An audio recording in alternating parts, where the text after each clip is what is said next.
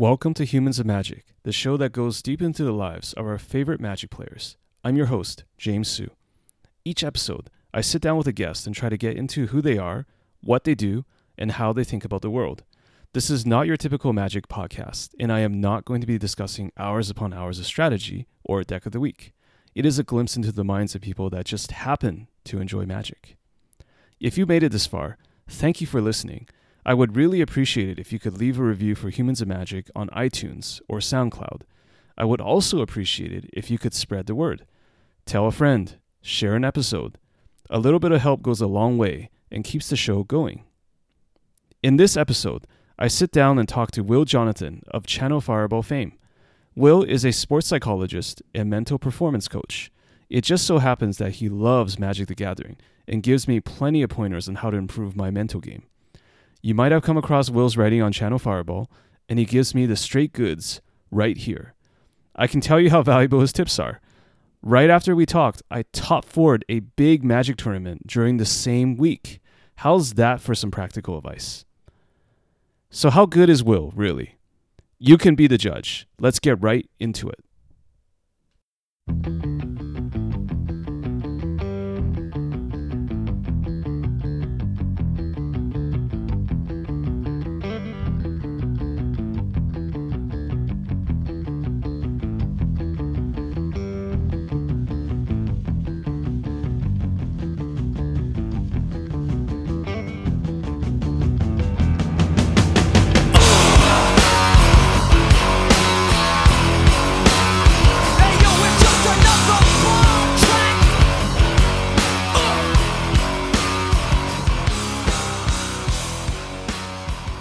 Okay, guys, today on Humans of Magic, we have a very special guest.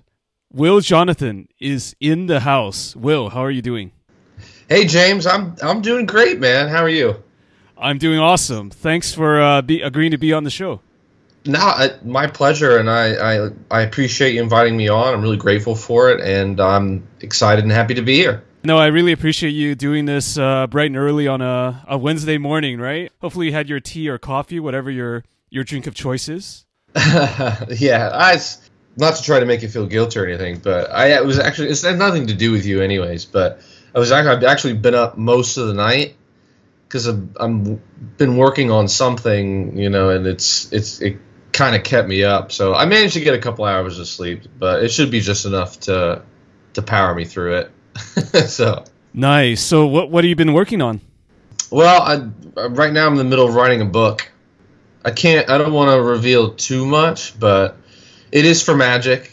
It's about my kind of vision, I guess, if you want to use that kind of word for it, it's kind of like my hope is that it's basically going to be like the textbook for like sports psychology when it comes to competitive Magic, Magic has some kind of defining books, like, Patrick Chapin's Next Level books and things like that, and that's kind of my aim for this. I want this, this book to be basically, like I said, like the textbook for sports psychology for competitive Magic players. And it deals with, basically how the mind affects performance, and but it's specifically for Magic and for Magic players. So, I'm really excited about it, and it's taken me a while, and I this because you've written a book.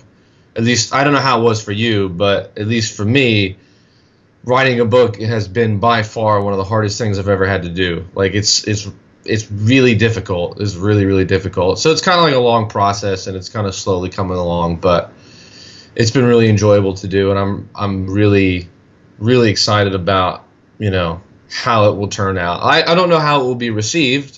I guess we'll just have to see, but regardless of how it's received, it's something I think I'll be proud of, and it's been enjoyable to do.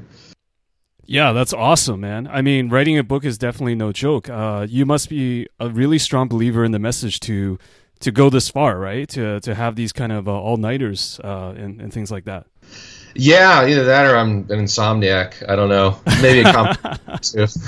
But no, it happens sometimes. I'm sure you've done something similar. You just start writing, and it's like you're either not aware of the time, and the next thing you know, it's like the morning the next day, and you're like, holy cow, like what just happened? Or you're aware of the time, but you have so much momentum going. I mean, as you probably know, sometimes it can be hard to get the momentum going and hard to get the words together. And once you get that going, you kind of don't want to stop, because it's like there, like the faucet's turned on and you don't want to shut it off. And so that's kind of how it was last night. Because, I mean, I'll admit, recently, I've been having some kind of trouble, getting things going and writing, especially on the chapter that I'm on. And just last night, it just kind of was coming out, and I didn't want to stop the momentum. So I said, you know what, I'm just going to go, and I'll get a couple of hours sleep, and then I'll get up and I'll do the thing with James, and I'll be good. So. Nice. Yeah, once you're in the zone, man, you don't want to stop. You want to keep that creativity, keep that momentum going, right? Yes, exactly. Exactly. And that's basically what had happened. So. Okay. So hopefully it's not every day that you're in the zone. No. I couldn't do that. Okay.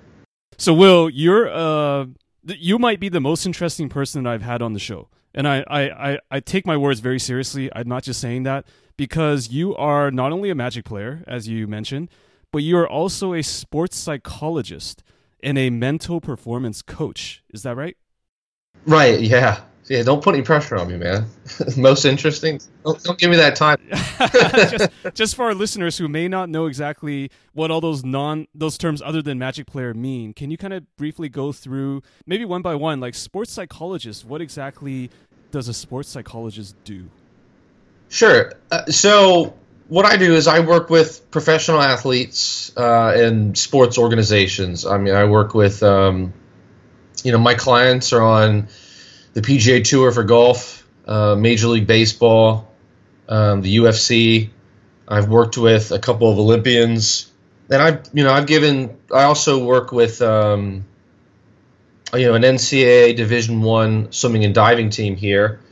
I'm pretty fortunate in my area. We have Florida Gulf Coast University, which is, almost all the sports teams are NCAA Division I. And I work with the swimming and the diving team. They're a nationally ranked program. I think they're ranked like 25th in the nation. And basically what my job is to, when I work with athletes, it's to help them understand how the mind affects performance and how it determines performance and how it ultimately determines the results that they get. And basically it's like coaching except for the mental side of it, and just giving them tools and ways that they can use their mind, their thought patterns, their emotions in order to get the most out of themselves, and like perform better and just be more successful and be happier people. That's really what it comes down to at the end of the day. So is every client different? Like in terms of each individual athlete, what motivates them, and or can you generalize certain things that without getting too domain specific? I mean, is it different for every person, or are there general frameworks for success in this area? You kind of said it there. It's both. Like there's everybody's definitely different, and no question about that. And that's one of the things I love about it is every day when you work with somebody new, or you always encounter something different. There's a lot of variety to it. Everyone's issues are different. Everyone's needs can be different, and everybody's unique in their own way. And I've been doing this for almost 10 years, and it still feels fresh and new, which is always great. So, each human being that you work with is always different and challenging. But as you mentioned, and you're 100% right, the principles are always the same, though. You can have, two different people who are having issues with, say their motivation levels, and how you solve that is almost always the same, even for both of them, regardless of what their specific issue may be. The way you deal with motivation and how you build it and how you create it and sustain it, it's the same no matter what the context is. So hopefully that makes sense. Hopefully I explained that in a way that makes sense. But the principles are the same. Confidence building, how you build confidence and how you get people to sustain that. The principles are always the same no matter who you work with. So, is there actually an end when it comes to athletes and and their mental approach to performance? Like, is there a certain level where they're like, okay, I think we're good here, or is it really depend on the person as well? There can be, definitely, there can be. It's a lot of times what happens with people that I work with is they usually keep me on. Just it's because it's almost like exercise, you know. When you get fit and you get into shape, you don't really just stop, do you? You keep going so you can keep sustaining it and maintaining it. You know, this kind of thing is very similar. You know, I have, you know, my oldest client, I've had him for 8 years. You know, and has he needed me for 8 years? Probably not. But it's good to, you know, but it's good to have me there we just constantly remind him about these things. And a lot of times as well, when I work with people, I'm there on location as well. It's not just about, you know, individual sessions where we just talk. A lot of times I'm actually there on location during performance days. And we talk about things before they go out. We talk about things afterwards, and you know, it's things like that too. So, you know, having a mental coach or a sports psychologist, it's something that if they do it the right way and they're committed and they do it, eventually they'll reach a point where technically they don't really need me anymore. But I almost always stay on because, like I said, it's good to have someone like me there as a refresher, and to just remind them of the principles we always talk about and things like that. Now, that doesn't always happen. There's people, like I said, I have somebody I've worked with for 8 years. There's people I've worked with and done one session, you never hear from them again. You know, it's just the way that it is. But like you said, though, it just depends on the person and what they want and what they're looking for. Some people just want to get their fix and get their needs taken care of, and then that's it. And some people like to keep you around because they think you're a great resource, or maybe you develop a relationship, a friendship with them, and that connection's there, and it's something that you can carry on for a long time. It just depends on the person and the situation, you know. Is it difficult to get a lot of these athletes to open up initially? I mean, I imagine that a lot of them may not ever have done this, or I'm thinking of in a non-sports case, even if I'm a Magic player or doing something competitively, and now I'm talking to this guy or you know, about, you know, what's blocking my performance? Why am I not making my free throw? Like, you know, I'm thinking of DeAndre Jordan in the NBA. Yeah. Like, you know, what's blocking me, coach? Right? Like, you know, this is not something that people kind of grow up being used to. I mean, they're athletes, or Magic players. They've been very successful at that point in their lives. Like, is it hard to get them to open up? Is the question.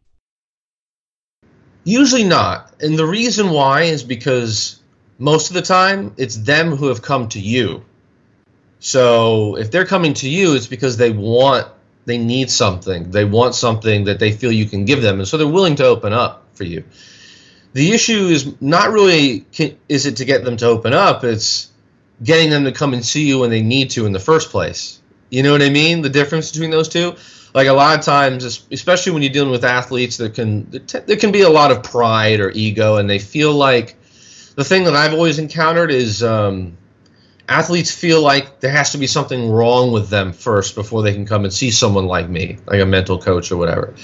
You know, I always tell them, it's like, look, it's not about having an issue or having a problem. Just, we can sit down and we can have a discussion, and you can learn things about the mind and how it affects your ability to perform, and, you know, how you mentally approach sports and how you mentally approach results and things like that. You can just learn how to be a better athlete.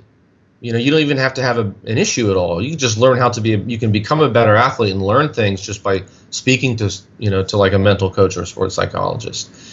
You know what I mean? Does that make sense? Oh yeah, it does. Because this is your full-time profession and you've been doing it for 10 years, as you said, I'm really curious as to how you got into the profession in the first place. Can you kind of run me through how that started to happen for you?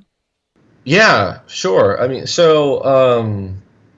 I got out of school, and I had a friend of mine that was turning. He was playing golf in college, and he was turning professional in golf, and or he was going to attempt to. I mean, he didn't have any sponsorships or anything, and he was just going to start on the developmental tours and work his way up. Because, I mean, golf is similar to any other sport. You know, you have at the top, you have like the PGA Tour. at least here in the States, at the top you have the PGA Tour, then you have the Web.com Tour, which is kind of like the minor leagues. And then below that, you have the developmental tours. And those are quite a grind. It's not glorious by any means. It's they call it developmental tours for a reason. The money's not that great. And, a lot of times if you have a sponsor at that level, you're fortunate. But a lot of times it's just guys who have jobs and they drive around and they play when they can and they're trying to work their way up. And at the time he was, he didn't have any sponsors or anything like that. And he was going to try to turn professional. And he had asked me if I wanted to work with him. And I said, yeah, of course, absolutely. It's because at the time I was coming out and didn't have any clients. I didn't have any reputation. I didn't have any credibility. I certainly didn't have any money because I just finished school. So I said, I'm just going to go for it. And, I decided I'm not going to have a job because I just this is what I'm going to do. I'm going to go all in with it.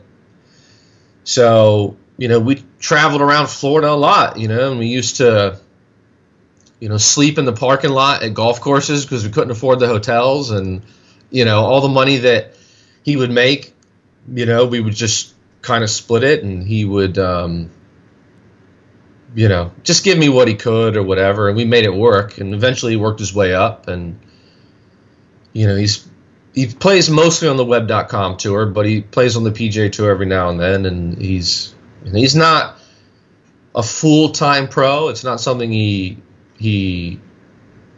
really wanted to do at that level necessarily, but he's happy where he is. And that's the guy I was talking about I've worked with for 7-8 years, known him for a long time. But that was kind of how I first started, and just going out into the field and just doing it and just being there, it was mostly referrals. People would ask me who I was, and are you Mike's caddy? It's like, no, I'm not a caddy.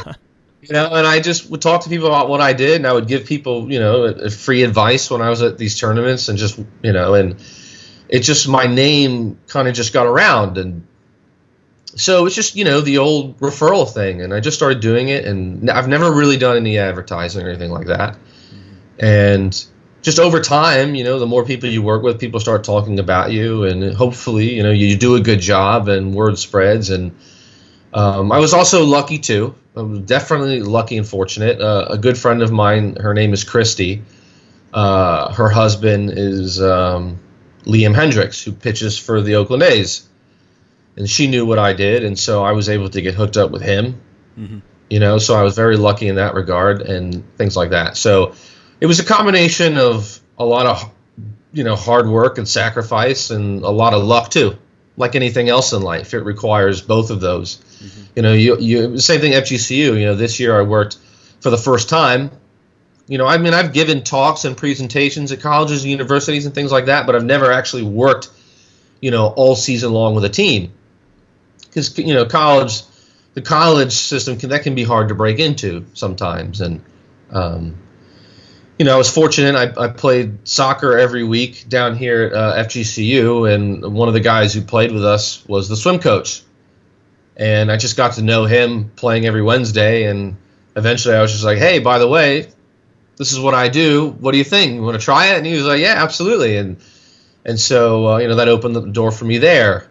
So, it's a combination of hard work, sacrifice, and you just meeting the right people and things like that. But it was just kind of a slow climb up the ladder. And the more people I met, the more people I worked with, the higher the level I moved up, and the higher the level the athlete became, and things like that.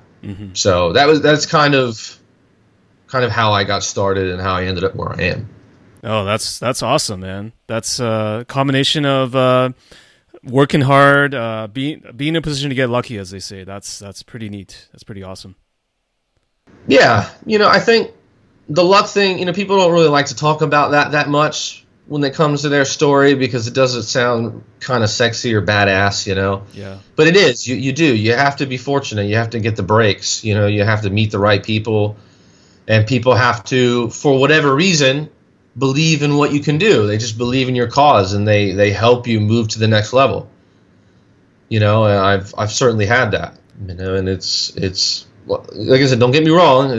I've put in the time, definitely, but it's definitely a lot of door opening that people had to do and that helped me get there. Oh yeah, for sure. You definitely have the knowledge in this area, because I first found out about you when I read your Channel Fireball articles for the first time, and it was the very, very interesting, I would say, very one of a kind intersection of the psychology, the mental approach to the game, which I understand now to be how you approach working with athletes, but combined with the sort of world of Magic the Gathering. And I think there are a lot of articles out there where pros talk about how they play and how they prepare, but it's not as easily... You're putting it in a different framework that when I first read some of your initial articles on CFB, I was like, wow, okay, this guy knows something, or he has some insight into this field that others don't know, that others are not writing about. And so my question is actually, how did you get into that? I mean, at some point you were a Magic player, and I'm assuming you still are, but how did you kind of take that approach and mindset and knowledge that you had from the athletic sports world, competitive world, and kind of marry that with Magic? And how did you end up writing for Channel Fireball? It's kind of like two questions in one, but I'm super curious. Do you want me to go back and talk about like how I got into Magic? Do you want me to go that far back, or what do you want me to? It's up to you, my friend. I'm good with everything. I can start with that. That's fine. So, I mean, yeah, to be clear, I do sports psychology and mental coaching, and I work with athletes and things like that. But, oh, yeah, definitely. I play Magic, and I have for quite a long time. I started in around the year 2000. Invasion had just come out. And, I'll never forget it. The first game of Magic I ever played, my good friend, I mean, I live in Florida now, Fort Myers, Florida, but I grew up in Cincinnati, Ohio. And my best friend, I still know him, we're still good friends to this day, over 20 years. His name is Andrew Baxter. He got me into the game, and we went down to a card shop one day down in Cincinnati, and the first thing I ever bought was a starter's deck.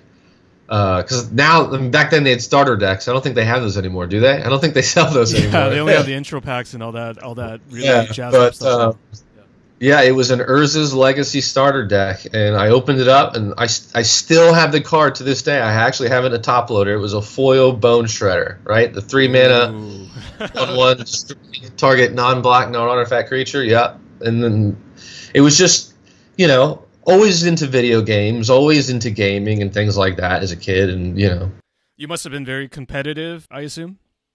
Yes. Oh yeah, I did sports too. I played soccer my whole life. I played Division I soccer for University of Cincinnati and all that stuff. So I was always a competitive person as well.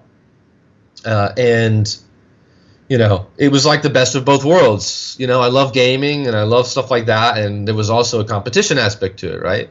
So it was similar to you. I know you played basketball and into, gaming and things like that as well. So it's like the perfect marriage of two passions, And so, played this game Magic, and I loved it. It was great. And, that's how, the plunge starts. And at the time, Invasion had just kind of come out. And then, over the next couple of months, you had Plane Shift and Apocalypse, and it was just like the best time to get into Magic. And to this day, the Invasion block is my favorite block of all time. Maybe that's bias or whatever, because that was my first one, but it's just, I always loved that set. And that's kind of how I got into Magic there. And so I played for a number of years, and back then they had a lot of, they did states. Which I don't think really happens too much anymore. But, I did state championships, and I played in a couple GPs back then. But I was a kid. I didn't do too well. But and I couldn't really commit to the game because I played soccer, so it was hard. But I played semi-competitively. And so then I went to school, in college and things like that. And I really had to focus on that because of schooling, and I was playing soccer in college. I couldn't really play. So I kind of took a break, and I came back into the game like around 2005, 2006. And at the time, it was like the Kamigawa block was in standard, and it was mirrored in and things like that. And I came back in, and I played for maybe 2 or 3 months, and I didn't really like it. And I don't think most people did, right? I mean, this was like the Affinity era, and things were really screwed up, and it was just kind of stale and boring. I didn't really enjoy it. So I stopped playing again, and I didn't play again for another 8 years. But like anybody else, what do we always do? Like even when we're not playing, we keep tabs on it, right? Like we read about it, things like that. I did the same thing. And around 2013, I just, Gatecrash had just came out. And I was looking at the cards that were out, and it was like Return to Ravnica, it was Gatecrash, and it was like these really powerful, like multicolored cards. And it reminded me of the Invasion block that I played when I first started playing, and I was like, okay, this. Oh, like, this looks really cool. And Innistrad was legal too in Standard. So going back a little bit, when I first started playing Magic, you had Mercadian Mass block, which was Standard legal, and it was Invasion block. And it was literally the exact same parallels in 2013 when I got back in. You had Return to Ravnica and Gatecrash, which are like this multicolored centric set. And then before that, you had like Innistrad, which was like a very themed set. Mercadian Mass was based around rebels and mercenaries and things like that, and a lot of monocolored stuff. And that's how Innistrad was as well. So but it was gothic horror and stuff like that, obviously. So the parallels are very similar, and I was like, okay, this is like the perfect time to get in. This looks great. So I had a lot of Magic cards lying around from the time when I started playing again, from like 2005 to 2006. And I was like, well, let me see if I can sell this stuff and kind of fund my way back into Standard. Let's see if the stuff is worth anything. And I'm looking at the prices of these cards, and I have full play sets of Crucible of the Worlds. I have full play sets of like Umezawa's Jittes. I have full play sets of foil Aether Vials, because from the time I'd stopped playing and started again in 2013, Modern had become a thing. And now all of these cards were like worth an insane amount of money. And so I sold all this stuff and was able to fund my way back into Standard, and that's kind of how I got back into it. And just kind of been playing ever since. Yeah, no, never discount the power of nostalgia. I mean, Wizards of the Coast is fully aware of that, and I'm glad to hear you also were able to bankroll your return to Ravnica, or return to Magic, as it were.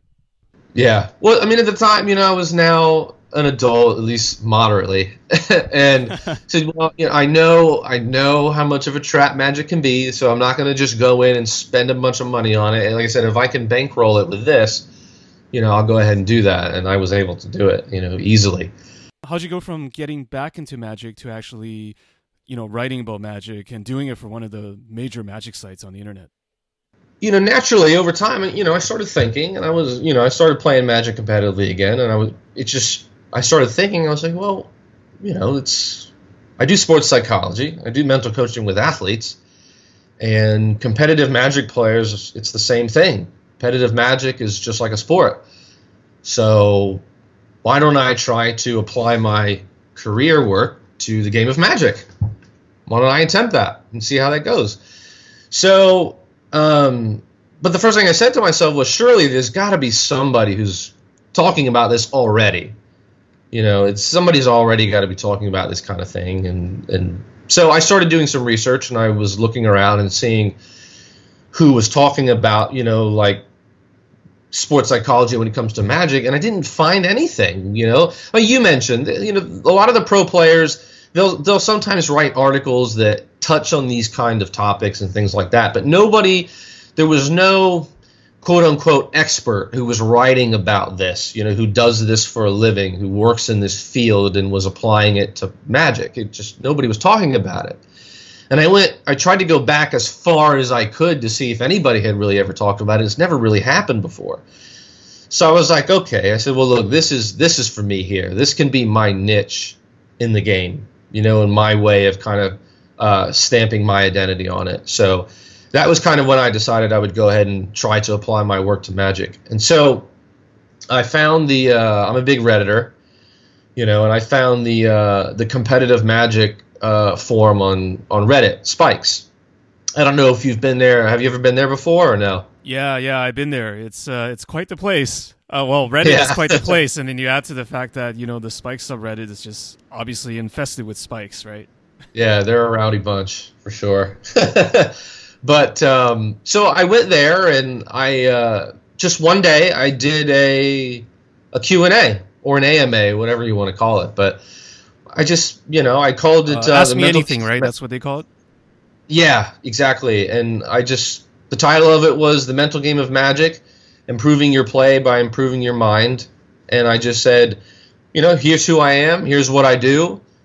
If you have any questions about the mental side of the game and how you can become a better Magic player by understanding how the mind affects performance and things like that, and how you can deal with these specific issues, then just ask me a question and I'll answer it.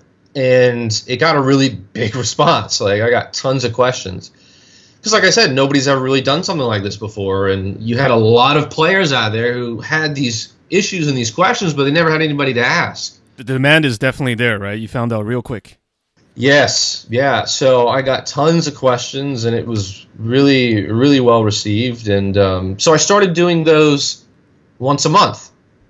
The first of every month, I would just do a Q&A, and they were really well received, and do those. And so then I got the idea. I was like, okay, so there's obviously a need for this. Like, every month I do it, I get tons of questions, and people love it. I said, I'm going to go ahead and create a website specifically for this, specifically for the mental side of the game for competitive Magic players. And I called it mentalmana.com. And I just started posting articles there.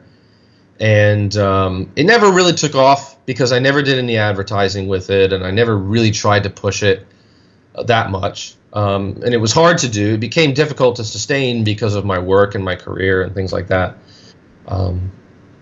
And so, but one day again, we talked earlier about, you just get lucky and you kind of, doors get opened and you move from one level to the next. Andy Cooperfaus, who's, the editor at Channel Fireball, he just really liked my stuff, and he kind of noticed that nobody else was talking about these kinds of things. And he wanted it for Channel Fireball because it was something unique and something different. And, they brought me on board to start writing. And so I did that first article on how to build confidence the right way, or at least what I think is the right way to do it. And it was really well received, and, it was pretty popular. And then the one that just kind of blew the hinges off the door was the article I wrote that was called The Best Way to Win.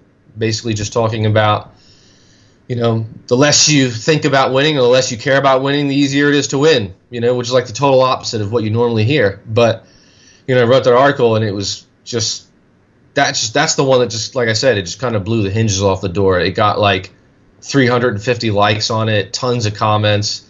And, LSV ended up tweeting about it, saying how much he liked it and things like that, which was hilarious because I was at work one day and I didn't have my phone on me, and it was like the day that Andy had published it on the site. And by the evening time, I checked my phone. I had like 1 billion Twitter notifications, and I was like, what the hell's just happened?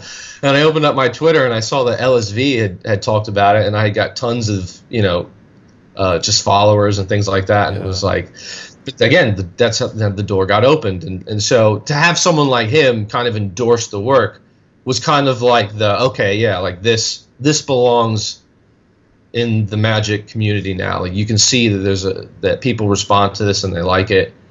And so we just went from there and just kind of been doing it ever since. So that's kind of the story from the beginning to now. So that's great, man. I mean, that's how I first heard about you, was when your phone blew up, and LSV tweeted what you had, and I became a follower, and I reread your article like 5 times. I was thinking, this is what a lot of players need to know. And I think for some of us, it's a refresher. Some of us, we know maybe a part of it, but I had not seen someone really formalize everything in such a readable one article format that you could always go back to. And it just seems like, for me at least, it also seemed like the right article at the right time.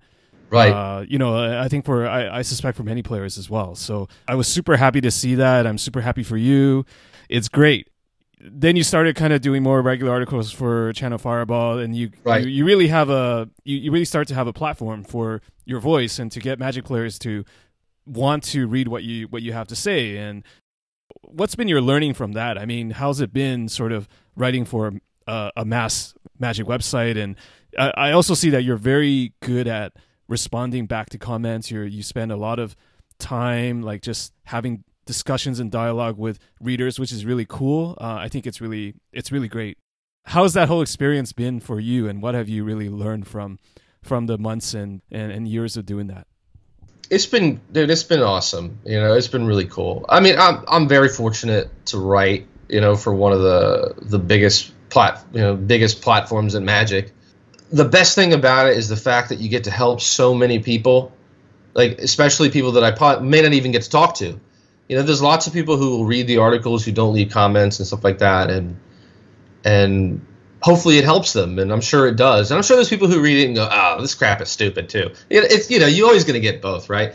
But like, it's just being able to take what your work and your philosophy and to put it out there and to have it spread to so many people and to kind of be able to help people in that way is really cool. I mean, it's a thing of passion for me. It's not about money and things like that. It's just Magic is something that's always given me a lot.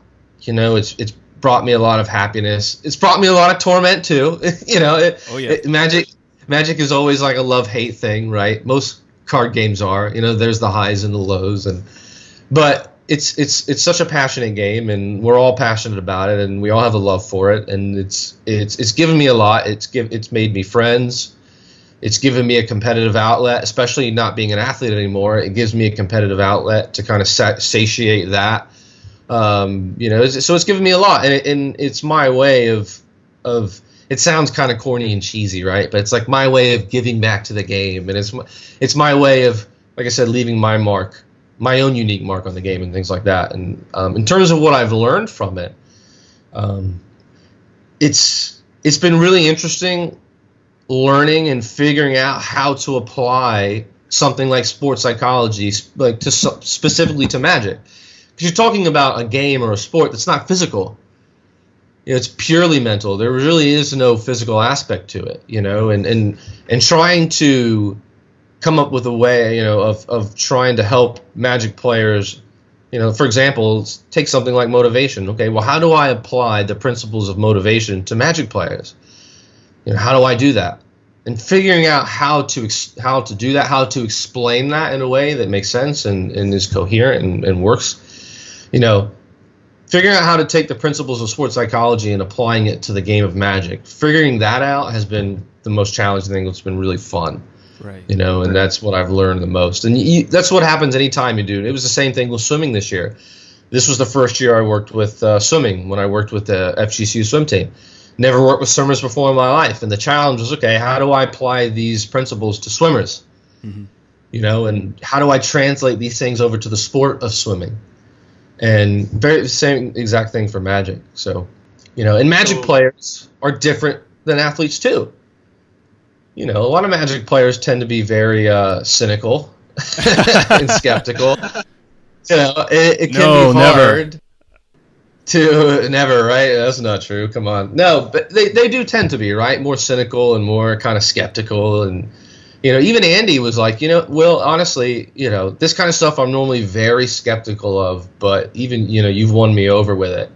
And it's like that. Like, that's also been fun to try and do, to win people over and to try and convince people like, hey, like, look, this is important for you. Like, you should pay attention to this. Like, this will help you, and things like that. So, yeah, it's I've enjoyed it a lot. And in terms of like the comments and replying to people, for me, that's really simple. It's, you write an article and you don't know how it's going to be received. And when people not only take the time to read it, but they take the time to respond and leave something, I believe that deserves a response. Like, it's my obligation to respond to them, even if it's something as simple as saying thank you. That I'm obligated to do that because, there's a lot of Magic sites, there's a lot of Magic content. They don't have to read what I write, but they choose to, and they choose to take the time,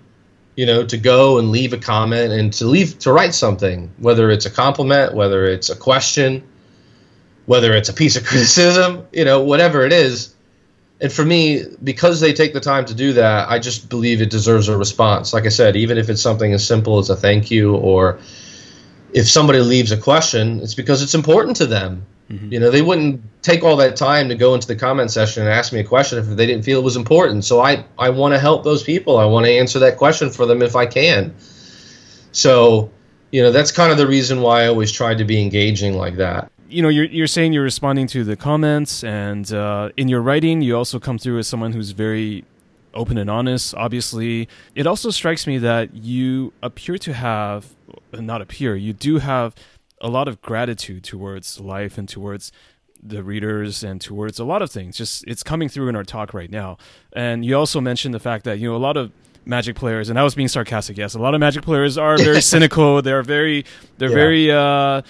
sky's falling on me. I'm always getting bad beats, all that kind of stuff. So How did you develop personally for yourself the gratitude that allows you to kind of help others and possibly be an inspiration for other people? Like, where did that come from? Man, that's a great question. That's a tough one, too. James, honestly, I don't know. Have I always been this way? No, definitely not. I think it's something that maybe comes with maturity and time. Maybe the older you get, the more you experience. Because as a kid, you're kind of ungrateful, right? Because, there's no we all are, yeah.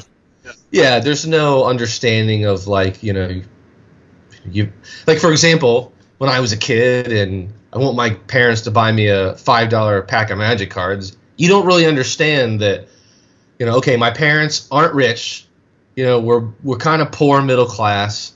They have to pay bills, they have to pay mortgage, they have to do all of this stuff. They don't have money for a pack of Magic cards, Will, okay? So don't ask them for that, and be grateful for what they give you. You don't really understand those things. But as you get older and you go through life and you go through experiences, and specifically when you struggle and because I talked about before how, like, when I first started my career, I just went at it and I didn't have any clients, didn't have any reputation, didn't have any credibility, didn't have any money. And, you kind of work from the bottom and you work your way up. And I spent a lot of time starving without a lot to eat, and a lot of times on the road and just grinding it out. And when you struggle in that way, you kind of naturally develop a sense of gratitude. It makes you grateful for the crappy car that you have, and just having a roof over your head and just having something to eat. You kind of develop a sense of gratitude through that. I think struggle is the best way to answer that. When you struggle and you come out the other side of it, you definitely develop a sense of gratitude. It comes later, but you understand it and you realize it through that. Mm-hmm. And, I'm like anybody else. My life is fine and it's great, but I've been through a lot too. And it's, I just think maybe I've intentionally tuned into trying to be more grateful, and trying to practice that. Some people just kind of do it naturally, or they develop that without realizing it. It definitely took me consciously going, I need to practice gratitude. Like, that's something I take for granted. Maybe I need to start appreciating things more in my life and doing that. And I think it was that. It was definitely it was an intentional thing that I had to do to practice. It's it is a skill. Gratitude is a skill, and it's something I had to work at for sure. I don't want to come off like I was some greedy bastard when I was a kid. I wasn't. I probably was at times, right? But I think I was a good kid overall. And you'd have to ask my parents maybe. But it definitely was something I had to try to develop and consciously go, you know what? I need to practice gratitude. And it's something I tried to do. I think it is very important for overall happiness and things like that. Studies have definitely shown when you practice gratitude, it actually activates the areas of the brain that are responsible for positive emotions. It's not just feel goody type stuff. Scientific studies prove this kind of stuff, this thing. Oh, for sure. Gratitude can be it can be like a muscle, and B, the gratitude and self-awareness package is like a killer combo, right? Because I think yeah. I'm kind of a late bloomer to all of this kind of learning about how to harness emotions and competitively and all that stuff. But I definitely see in you the fact that it's sort of like you have the gratitude, but you also have the self-awareness that, okay, you've had it, you've had ups and downs like everyone else, but you understand that you're fortunate in a lot of ways to be where you are right now, and it's through struggle, it's through hard work, it's through a bunch of things, and I think that's what separates some people from others, is just having that awareness, and you definitely exhibit that. No, thank you, man. I appreciate that. No, and yeah, and look, I don't get it right all the time. Definitely not. There's some days and sometimes when I find myself being, ungrateful as hell. But, in the main, I try to do that. And like I said, especially when it comes to the articles and even when I do the Q&As on Reddit, I sometimes I'll get, and that's what's fun about those question and answer things. Sometimes I'll get like 10 questions. Sometimes I'll get like 50. You just don't know what's going to happen each month, and that makes it fun. But no matter who asks a question, I always reply. No matter who leaves a comment on an article, I always reply. And I don't know. I just feel like when someone reads something I do and takes the time to do that, and they reply to it, they take the time to do that, that deserves my response in some way. I just feel that strongly about it. It just deserves that. That's awesome, man. I can't put it strongly enough. I mean, that is you're truly one of the good guys in Magic, just by what I've seen here. That's because you don't know it well enough yet. You got the good cop, bad cop going, yeah. I appreciate it, man. No problem. So what's the most interesting piece of feedback you've ever received? Interesting piece of feedback? You can define interesting. You can define interesting any way you want. Maybe the most inspiring, maybe the most outlandish. I pick you can pick and choose, but what's been the one feedback that's kind of like maybe we just wouldn't normally get from somebody? Maybe inspirational, maybe crazy. I don't know. Just picking your brain. I guess I could give you maybe. I'll try to give you all the extremes, right? So like I can think of three. Okay. So the first one would be like with LSV, right? Tweeting out the article. To have such a prominent player, one of the I don't think there's any question that LSV is probably the most popular figure in the game right now. He's also one of the best players. He's not one of the best players ever. To have somebody at that level... He might be the GOAT, yeah. Yeah. To have somebody at that level, publicly support your work, that was definitely interesting. That was definitely, that's kind of the high of that, right? Oh, yeah. But I've also had people be super critical about it, too. I've had that, especially over on Reddit. What, did they think it was all wrong, or what? I don't want to say wrong. I like to see it in terms of right or wrong. I like maybe more misguided or misunderstood. A lot of times people don't understand these things, and everyone has inherent beliefs, part of their belief system, and they believe what they believe. And when you say something that counters that, you're naturally going to get resistance, or you're going to get a reaction to it. Mm-hmm. And sometimes over on Spikes, when I do my Q&As and things like that, you'll get people that will ask a question, or they won't really ask a question. They'll just say, oh, well, I don't agree with what you say here, and I think this is silly, and I think this is whatever. And, I've definitely had that. I had this one guy, I can't remember his username, but probably don't want to mention the username anyway, right? Yeah.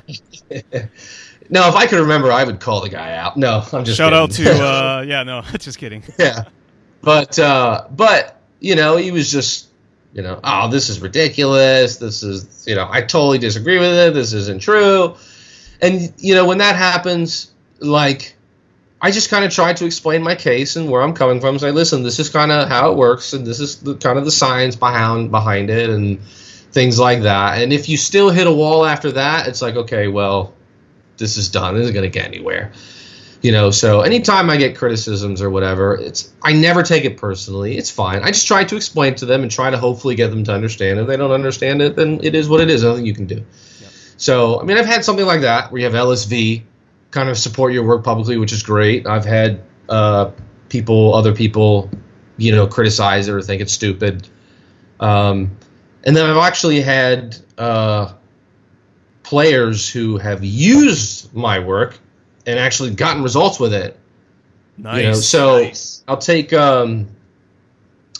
one guy. His name is Lance Austin. He's a player that I've been working with now for several months, and he's kind of similar to you. Just started reading my stuff on Channel Fireball, and at the time he was playing on the SEG circuit, just kind of playing opens and things like that. And this is according to him. I don't want to sound like I'm selling myself here, but according to him, reading my stuff kind of helped him get to the next level, and he top forward a big modern event on the SEG tour. He was playing Infect, and I think he finished third. And then from there, he qualified for he finished from there. He did really well there, and then we kind of started working together, and then he made, I think he made the top 8 of a Grand Prix. And that qualified him for the Pro Tour. And he played at Pro Tour 8th of Revolt. Mm-hmm. And didn't do so hot there. But, he qualified for the Pro Tour, so he went the from major playing leagues, right? You gotta take your bumps, right? Right. And so, he just kind of started out playing in the SCG Opens and things like that. And just, through reading my work and working together with me, he went from that to, top 4ing in an SCG Modern tournament, top 8 at a Grand Prix, and then made it to the Pro Tour. And, for him, he said it's been enormously helpful for him. And it was what was really cool about that, too, and this was the first time this had happened, was, I live in Florida, and there was a Grand Prix in Orlando. And I went to the Grand Prix in Orlando, and he went there as well. So I got to meet him in person, which was great. You spend all this time working with somebody, and it's over the internet through Skype and, Facebook Messenger and things like that. And when you finally get to go there and you meet them in person, you get to shake their hand and give them a hug and things like that. And, I worked with him there at Grand Prix Orlando and stuff like that on location. It was just really cool. So, that's kind of like all three, right? You get the high praise, you get the low criticism, and then you get the actual person when you work with somebody and they do well, and you see the results that they get from that. So in terms of feedback, I think that's probably the best 3 examples that I could give you, that I could come up with. That's amazing. I mean, when your work gets across the spectrum of players, that's when you get the diverse feedback. And so it just really goes to show that you're really touching the hearts and minds of lots of players out there. I mean, and I mean, it's the feedback's only a fraction of the actual total readership, right? So I'm sure for every person that posted, there's probably 100 people that read it and got something out of it. So that's truly amazing to hear, actually. But I do want to kind of do a little bit of role playing with you. So for those who may not be so familiar with your work, let's say that I'm a kind of a struggling Magic player, like I might be winning FNMs, and I go to the spot here. Yeah, exactly, man. It's game time. Yeah, so right. I'm a FNM player. I'm going to SCGs. I'm going to like GPs. I'm not really getting the results that I want. I feel like I might be tilting. I might be raging. I might be trying to figure out what's gonna get me to the next level. I find out that, Will Jonathan is, someone who deals with this aspect. I come to you. I mean, what are some of the things that you may suggest to me as a kind of player who wants to get to the proverbial next level? Okay. No, that's really cool. I'm glad. You're very clever, James. I like this. No, that's great. The first thing I always try to start with is always start with, what's your approach towards results? That has to be the starting point, and that's where I always start. Like, how are you when it comes to winning and losing? Can you handle results, and how do you handle them, and what's your mental approach towards them? Are you somebody who's very results focused, or are you more process focused? And you got to start there, because until you can get a player to be able to handle results, they can't move to the next place. It's just not going to work, because I mean, Magic. The neat thing about Magic is it's not just about winning or losing a tournament. It's winning and losing individual rounds. It happens round after round after round. It's game after game too, right? Mm-hmm. A round could be 3 games long. If you lose the first game, can you handle that? How do you cope with that? If you win the first game, how do you cope with that? And same thing with the first round. If you lose the first round, how do you cope with that? If you win the first round, how do you cope with that? If you go on a winning run, how do you handle that? Does it get to you? Does it have an effect on you? Same with losing, right? Mm-hmm. So you have to. That's the first thing I always start with is how do you approach results? Are you obsessed with winning? Are you obsessed with results? Is that the number one reason why you play the game, or is it more process oriented? And you just try to get them to think about and understand clearly how they mentally approach the game and how they deal with winning. And usually how it starts out is, we talk about that, and I always just say, look, the next tournament you go to, whether it's an F&M, whatever it is, I want you to go to this tournament, and I don't want you to think about winning at all. The results, who cares? Don't think about the results.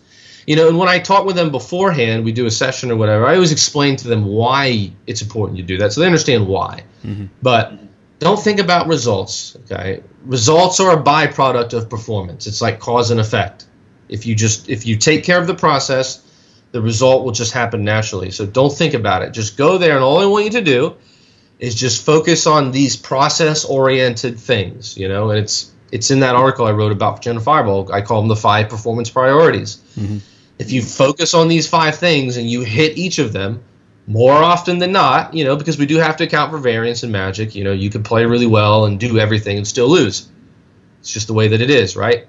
So if you focus on these things, more often than not, you're going to do really well. So just go to this next tournament. Don't think about winning and losing. Just focus on playing the best Magic you possibly can. Produce the best performance you possibly can. And just try to enjoy it and just see what happens. And just start getting them in the process of thinking less about results and thinking more about performance. Mm-hmm. And that's always the first place I start, So let's say that you told me to do that. Let's continue the little role playing here. Yeah, you told me, James, this is what you should do. You should go to F&M. Yeah. You should not care about results. Don't care about winning the F&M. Just care about taking it one game at a time, as they say in the sports world, right? Don't get too high. Don't get too down. I go there, and I lose the first round to a guy that I feel like I should have won. Should have beaten. Now I'm feeling a little bit down. Now I'm kind of in a funk, and I feel like now it's kind of spiraling into the next round and maybe the round after that, and suddenly I find I'm not mulliganing as I should. I'm not making good decisions. I feel kind of entitlement, like, I'm in the loser's bracket. Now I'm going to win the next round because I'm matched against someone who is not as good on paper. How do I navigate that?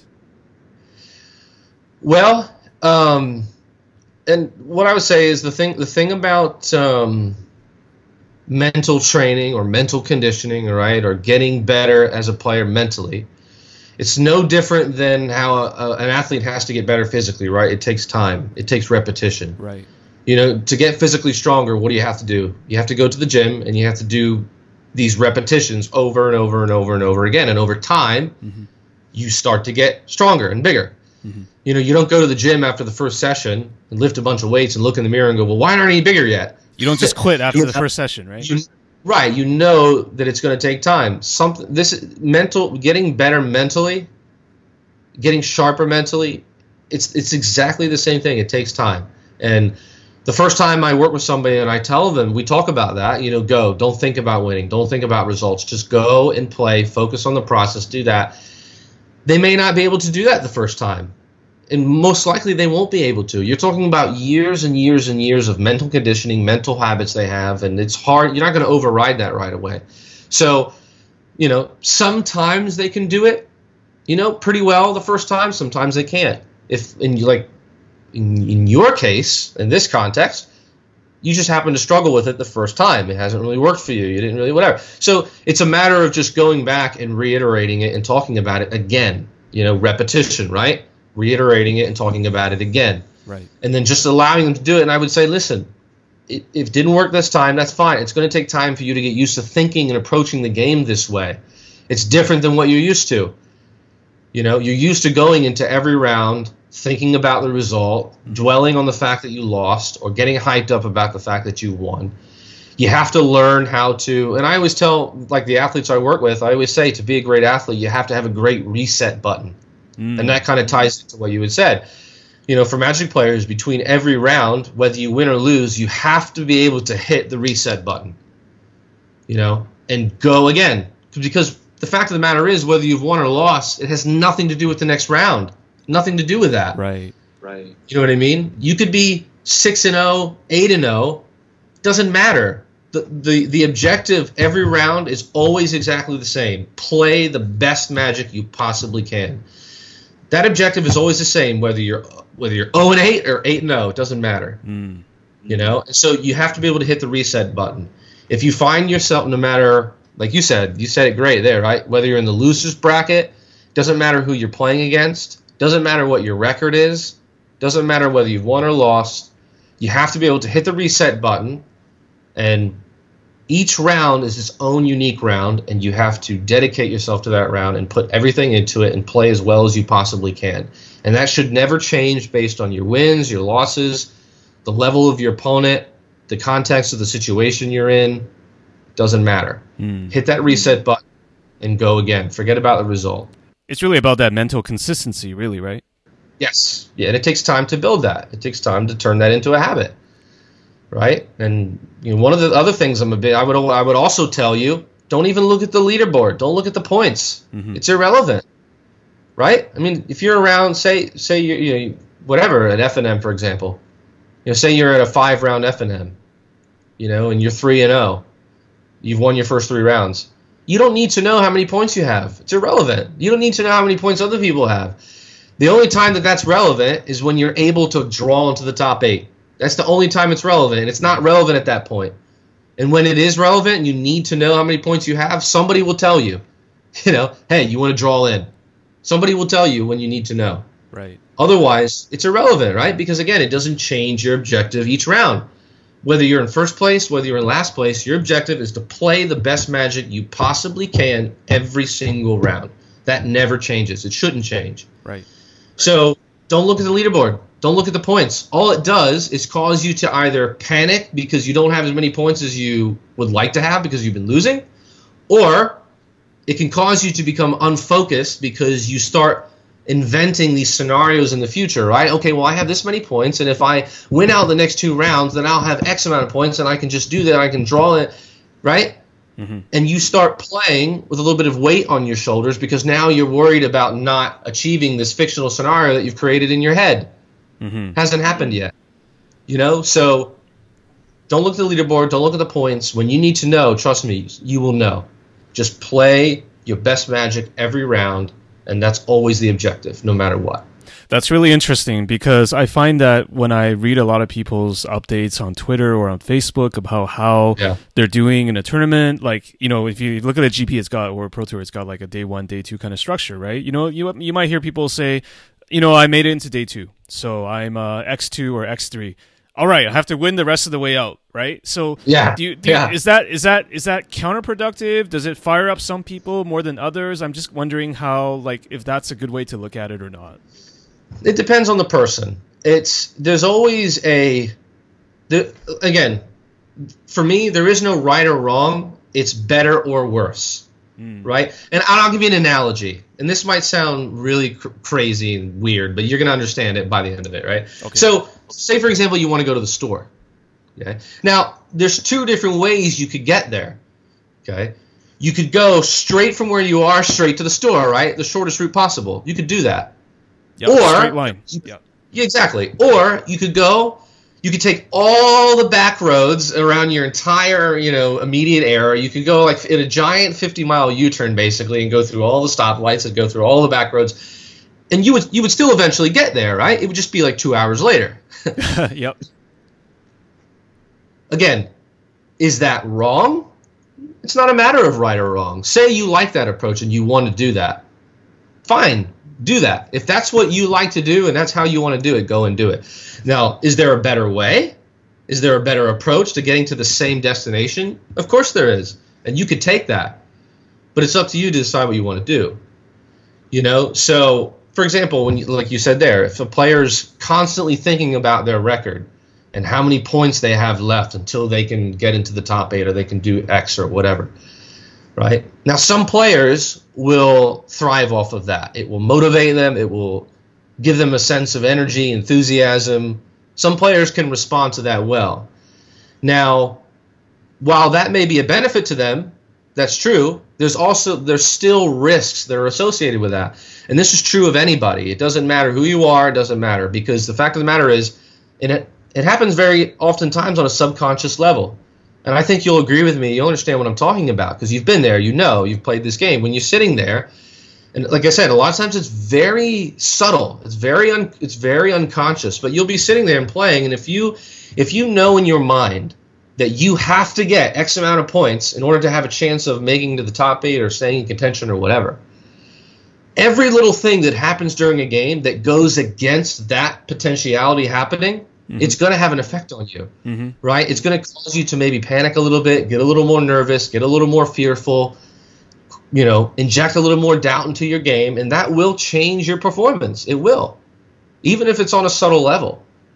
And that's something I think that probably happens a lot more than people realize, by always focusing on what your record is and how many points you need to get to, like I said, to make it to the top 8 or stay in contention, right? I just need to keep winning out. I just need to keep doing it. If I win the next 3 rounds or this or that, then I can get in. Okay? Then that fear, it's natural, that fear of not getting that is going to be on your mind as you're playing every single round until you get there. Absolutely. No, absolutely. I mean, everything adds up, right? That's what we're saying. It's and everything. I mean, it's like sports, like any kind of competitive activity, really, Magic, sports, or anything. It's like there's this kind of it's a game of inches, or you have to try to get the edge. So when you're doing things subconsciously to remove from yourself that edge, that can be very counterproductive. Yeah, is what I'm hearing. Yes. So it's like I said, a lot of times it's very subconscious. You don't really realize it. You can feel it, but you can't really identify it. You just feel that dread, right? Like, oh my gosh, like say you lose, say you go to the next round, right? And all I got to do is win the next 3 rounds and I'm top 8. That's it. And you're playing game 1 of that next round and you lose that game. Yep. Very subconsciously. Back is against the wall. Yeah. Yes, I need to win this next game. Otherwise, I could lose and then that's it. It happens very subconsciously, and it can eat away at you without you realizing it, and it can affect your level of performance. And we both know it has happened to players many times. It happens, So that's why I advocate that. You don't need to know your record. It's irrelevant. And knowing it, can it have benefits to it? Yes. If you're a very mentally strong player, it can have benefits. But you can take a different approach that can get you to the same outcome without the risks being associated with it. And that's why, again, it's not a matter of right or wrong for me. It's about which one is better. Take the better approach. The highest percentage play, right?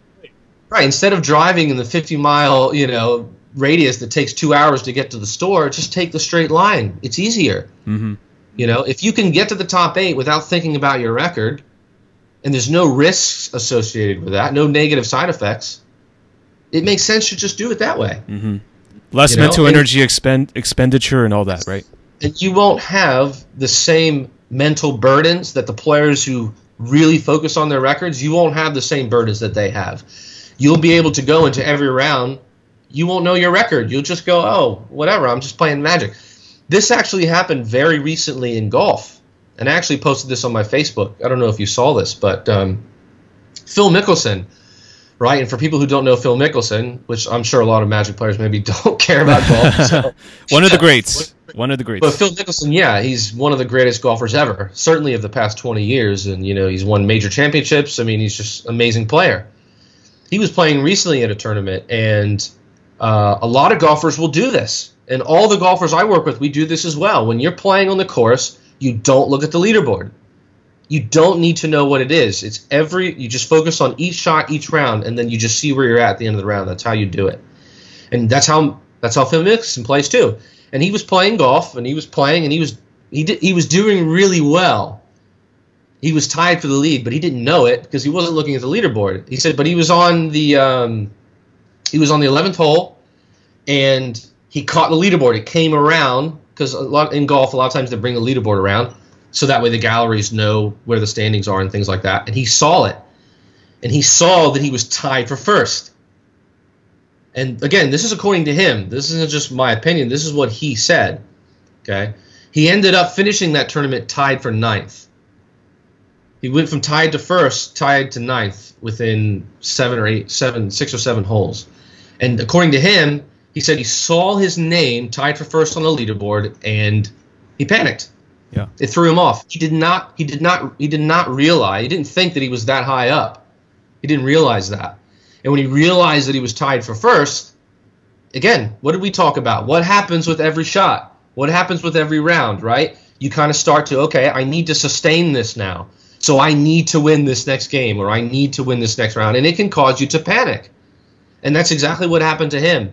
And he double bogeyed the next hole, and he just went downhill from there and ended up tied for ninth. And he said that was the reason why. Throughout the whole round, I didn't look at the leaderboard, I didn't care where I was, and I was just playing golf. He says, but once I saw that I was tied for first, and I didn't think I was that high up, he says it caused me to panic. He says, now I'm not as mentally sharp as I usually am, and I haven't played and it's true, he hadn't played for a while. Right. So he admitted, I'm not as mentally sharp as I normally am, but that was definitely my mistake, and that's what caused me to go downhill as much as I did. And that's coming from one of the best golfers in the world. So this is very real. There's a reason why those elite level athletes do things like that. There's a reason why. And so, again, it's something maybe that hasn't been talked about in Magic that much, I'm sure, but if I were to work with any player, I would tell them the same thing. You don't look at the leaderboards. Don't look at your points. It's irrelevant. You don't need to know. Play your best Magic every round as best as you can, and just do that every single round. And when you need to know what your points are, you will know.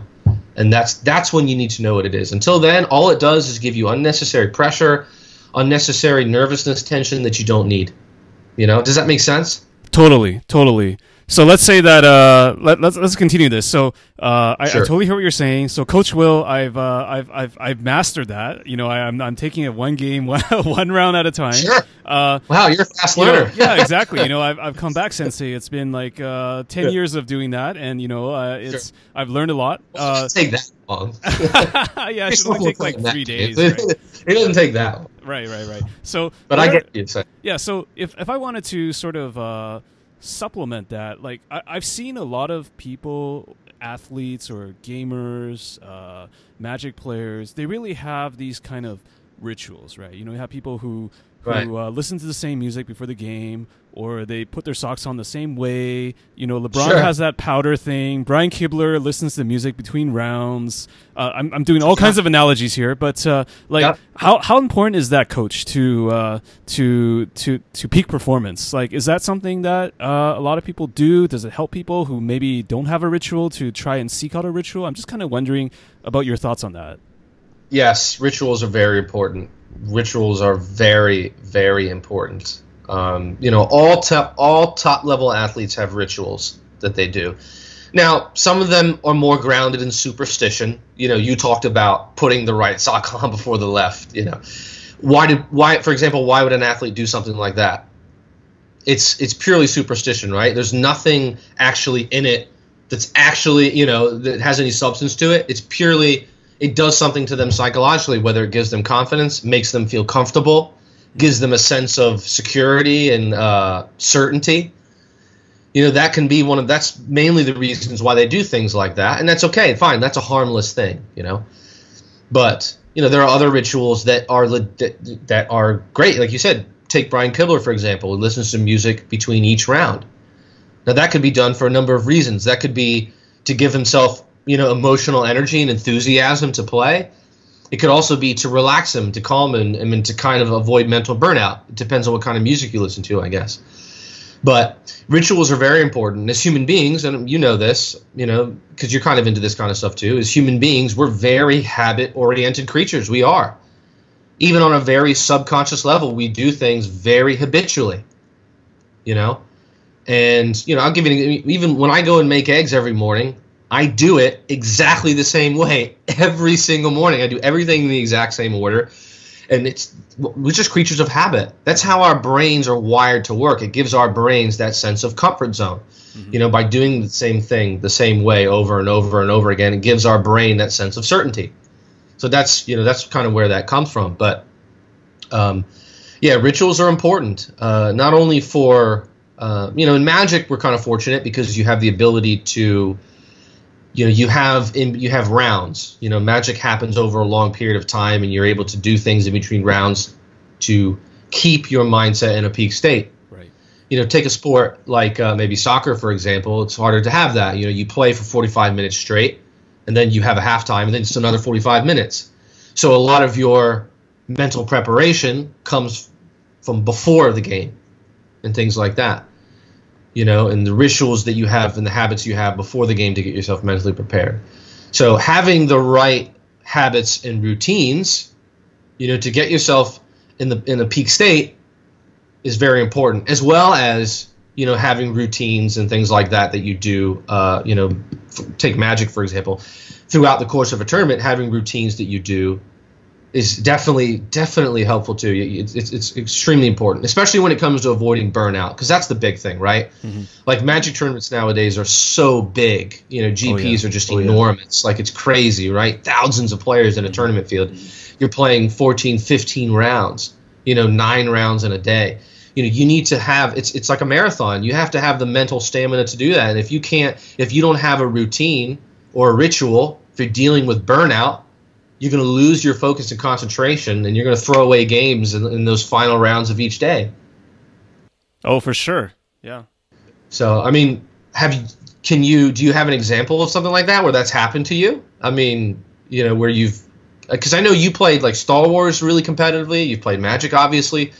I'd be curious to know if you have a story where, not having a ritual or routine in the middle of a tournament, kind of caused you to throw away something where maybe there was something there that you could have had. Has that ever happened to you before? Yeah, maybe not strictly related to rituals or routines, but I can remember sort of when I was playing in GP Providence so many years ago in 2011. Right. It was the first one that I went to with my friends on a big road trip, and we really enjoyed that. But I remember actually at the beginning of the 7th round, I was actually 6-0. And I was riding high, I was winning, I was getting good draws. I thought I played decently well, but then I kind of put a lot of pressure on myself. I kind of thought, well, I've already not pressure on myself, but I thought, hey, it's my first GP. I'm 6-0. I'm feeling pretty good. Yeah. I'm at the top of the leaderboards. I'm looking at the leaderboards, right? Even winning can be bad. Exactly. Right? Even winning can be bad. It can be hard to do. That's why what you're saying is really resonating, because I was in that situation. I remember I was looking at it, and then I actually thought to myself, no matter what happens from now, I'll be happy with it. So I actually felt like, I kind of gave myself a mental out, if you will. Right. Yeah. So that was kind of the thing, and related to rituals, I'll be honest, I don't even have really a defined Magic-related ritual today. So my question is really around: should I go look for one? How do I identify one? Like, do I look at a tournament that I've won and just kind of pick something from there that I did and try to do it again? Like, if I happen to put my socks on a certain way, just start doing that. I don't know. Like, I just want to know, like how do I go about it? I mean, of course, I shuffle my cards a certain way. I mean, I take cards out of my deck box a certain way. I don't know if that counts. I would love to get your take on it. Well, again, right, there's superstition, right? Like you said, like something with your deck box or whatever. I mean, putting your socks on a certain way. I mean, are these things actually legitimately doing anything? No, but psychologically, if they do something for you a little bit, then it's fine. It's like I said, those are harmless things. You know what I mean? Those are harmless habits, harmless rituals that aren't going to do anything bad for you. But no, that's a good question. I mean, here's what I would say. And for any Magic player who's listening, I'll give you an example of something that you could do in terms of rituals to not only get yourself mentally prepared to play, but also to keep it during the course of a tournament. So mental preparation before a tournament, should you do it? Absolutely. Of course you should. There's no question about that. What can you do? Well, there's a number of things you can do. The most important thing I would say, and I would love to get your take on this, is visualization exercises. Especially because Magic is such a mental game. I think visualizing games of Magic the night before you go to play would be a huge thing. So take, for example, what deck you're going to play, at least hope you should, right? And a lot of times it doesn't happen. Players a lot of times don't know what deck they're going to play until like a few hours before the tournament. But if you prepare adequately enough, you should have all that set beforehand. So what deck you're going to play, and generally what you expect to play against, right? In any given metagame at any given time. You kind of know what decks you're going to play against that tournament. So the night before, visualize yourself playing games of Magic against other decks. Visualize yourself. And the key thing, too, is visualizing yourself playing really well. Visualizing yourself drawing really well. Visualize yourself like perfect curve, everything, playing, making the right decisions, and just try to visualize games of Magic. And do that the night before. And visualization is extremely effective, and it's been scientifically proven. It's not even a debate. And they've actually done studies on this where, and I don't know if you know about this study. The basketball study? Have you seen this? No, actually, I haven't heard about the basketball study. You haven't seen this? So, some years ago, they did a study. They wanted to know, does visualization actually affect performance and improvement? And so they took a group of basketball players and they divided this group, basketball players, into 3 groups. And what they had them do is practice free throws over 6 weeks, and then at the end of the 6 weeks, they would bring them in and test them and see which group improved the most. So over the 6 weeks period, they divided them into 3 groups. And the first group just did, traditional practice. They stood on the free throw line. They physically practiced shooting free throws and all of that. The second group didn't do anything. Didn't touch a basketball, did nothing. The third group practiced shooting free throws, but the key thing is they weren't allowed to touch a basketball. All they did was visualize themselves shooting free throws, and not just shooting them, but shooting perfectly. Perfect body posture, perfect technique, perfect release, perfect fly to the ball, swish into the net, no backboard, no rim, like perfect every single shot, exactly how they wanted it to be. And they did that for 6 weeks, and they brought all of them in and they tested them.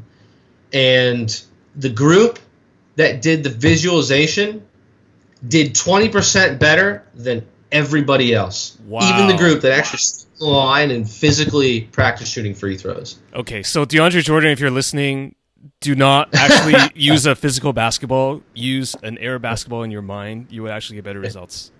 And there's a reason why that works, and it makes sense when you think about it. Because think about the brain, right? Does the brain, I'll ask you this, does the brain distinct between reality and fantasy? No, perception is reality. Reality is what we make of it, right? It doesn't. And again, you know how you know this is true? Because this has happened to everybody. Have you ever had a dream, or I guess it would be a nightmare, right? When you wake up and your heart is racing, you're sweating really badly, your muscles are numb. Have you ever had that happen to you before? Yep. Your body doesn't know. Well, exactly. So why does that happen? Because your body, the visual images that you're seeing are so vivid and so real. Your mind thinks it's real. That's why your mind creates that physical reaction, because the images that you're visualizing. What's dreams? That's visualization. That's what that is. So your mind thinks that that's real, and that's why it creates those physical reaction, the heart pounding, the sweating, your muscles being numb. We've all had dreams where you wake up and you go, wait a second, was that real? Did that just happen? And you kind of have to. It takes a moment for you to figure out if you're still in the dream or not. Again, there's a reason for that, and it's because the visuals are so real. Your brain can't distinguish between reality and fantasy. So when you visualize performance, it's the same as physically going out and doing it. It has the same effect, and it's true, scientifically speaking, in terms of the neuroscience behind it. Visualization fires up the same neurotransmitters in your brain as if you actually go out and physically do it. So if you were to actually go out and physically shoot a basketball, that's going to fire up specific neurotransmitters in your brain. When you do visualization of the same thing, it fires those same neurotransmitters. Same exact thing. And so that's why visualization works so well, because it's like doing twice the work with half the effort. It's pretty cool, isn't it? When you think about it. That's awesome. I'm definitely going to try that for my next tournament in a few days. By visualizing games of Magic, it's literally like practicing games of Magic without doing it physically. You know, and your brain, you're teaching your brain, and you're showing your brain how you want it to do something. You know, and it's obviously beneficial for other things as well, right? I mean, if you constantly visualize yourself playing great Magic and making the good decisions and doing things well, what's going to naturally happen to your confidence as a side effect of that? It's going to increase, right? Mm-hmm. So it has all these other benefits too, you know, but that's why visualization is so important. Like, even, you know, on a scientific level, that's why it works so well. So I advocate visualization before tournaments. Visualize games of Magic. Visualize yourself playing. But the key is, you know, again, visualize yourself drawing really well. Is it going to really affect your draws? Of course not. You know, if you had that kind of power, you know, you'd be, you know. But the point is, just visualize what you want to see. You know, visualize the things you want to see. Visualize yourself playing great Magic, making great decisions, taking the right lines. It'll build confidence, but it'll also show you how you'll be showing your brain, this is how I want you to play tomorrow. And your brain just responds to commands. You know, you give your brain a command, in this case a visual command, it will absorb that and it will just do what you tell it to do. And it will try to replicate that for you. So what other techniques, so you've got me sold here. I'm definitely going to try visualization. Yeah. What are some other techniques that may potentially help me, Mr. Middle of the pack Magic player here? Watch movies, watch good films, you know, watch inspirational, I don't want to say inspirational videos, but, you know, just like watch movies that put you in the right mindset to perform, right? I mean, I'll give you an example of this. In 2011, this is in terms of soccer, in 2011, FC Barcelona played against Manchester United in the Champions League final at Wembley Stadium in England. And, you know, Barcelona and Manchester United, they're two of the biggest clubs in the world. And the Champions League final is basically the biggest final in the sport in the entire world. It's a massive, massive thing. And a very prestigious event. And Barcelona ended up winning that game 3-1, and they absolutely destroyed them. I mean, it was a masterclass. I mean, beautiful. I mean, they played amazing. It was incredible. Absolutely incredible game. And a lot of the players attributed that to the fact that their coach, Pep Guardiola, the night before, he had them watch the movie Gladiator together as a team. They watched the movie Gladiator. Mm-hmm. Now, I'm sure you've seen the movie Gladiator. For anybody who hasn't seen it, you know, what is it? It's a guy who has, you know, he's a gladiator. He goes in, he has to fight for his survival. So there's a lot of fighting. There's a lot of, you know, obviously fighting through pain, fighting for survival.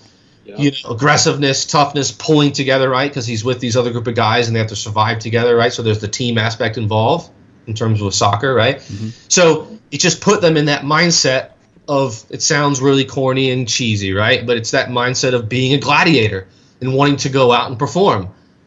And it's no coincidence that they went out the next day and were able to do that. And a lot of the play, again, this isn't just my opinion, this is coming from them. The players said that watching that movie, it kind of, they felt like gladiators, you know, and it put them into that state. And that's what helped them to be able to go out and perform like that and win. So you can, you know, watch movies is a great way to do that, you know, and things like that.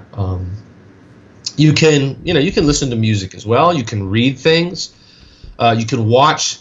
Another interesting thing you can do is go and watch games of Magic by maybe your favorite players, the players that you like to model, the players that you want to emulate. You know, go and watch their game, their best games or whatever. If you happen to have, say you happen to have games saved from Magic Online that you've played that you did really good, go back and watch those again. Remind yourself of how good you can play. You know, in your head, go back and think about the great tournaments that you've had, the great games of Magic that you've played, you know, the amazing decisions, you know, like, holy crap, like, I can't believe I made that play. That was awesome, right? Like, I saw that line and I did that. Remind yourself of that. Remind yourself of what you're capable of as a player. You know, lots of things like that you can do the night before to help yourself get, you know, mentally prepared. Once you wake up the next day, I always recommend getting up early. You know, the earlier the better. Well, first off, get good sleep, right? So you need to go to bed at a good time. Mm-hmm. Get lots of sleep, 8 to 9 hours if you can, and then, you know, wake up the next day as early as you can. And I think the best thing to do, the best way to always start the day of a performance is something physical. So go for a walk outside. You don't have to go, do CrossFit or anything, but, go and just go for a walk. Start getting your brain fired up. Again, scientifically, physical activity fires up the brain. So go and go for a walk. Do 20 push-ups, do 20 sit-ups, do whatever you can do just to get yourself physically active. And just being physically proactive sends very good signals to your brain like, okay, I'm ready for the day. Mm-hmm. It's a great way to do that too. And just as the day starts to progress towards the tournament, again, listening to music is great. That's probably the best thing to do. Again, it depends on you and what you want. If you need the energy and the enthusiasm, you can listen to more upbeat type music.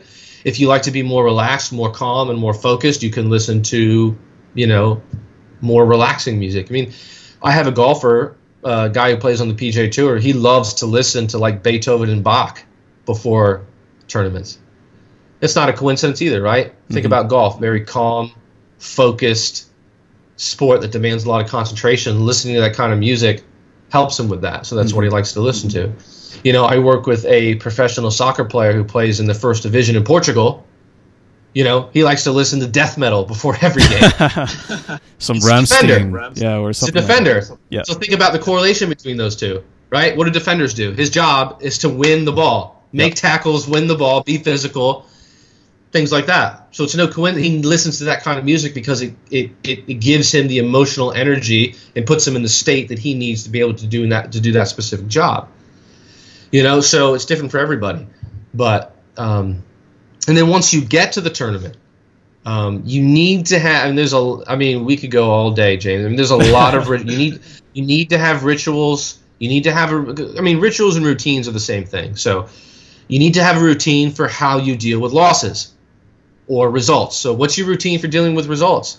And I have what I call, I tell players you need to have a script or a narrative.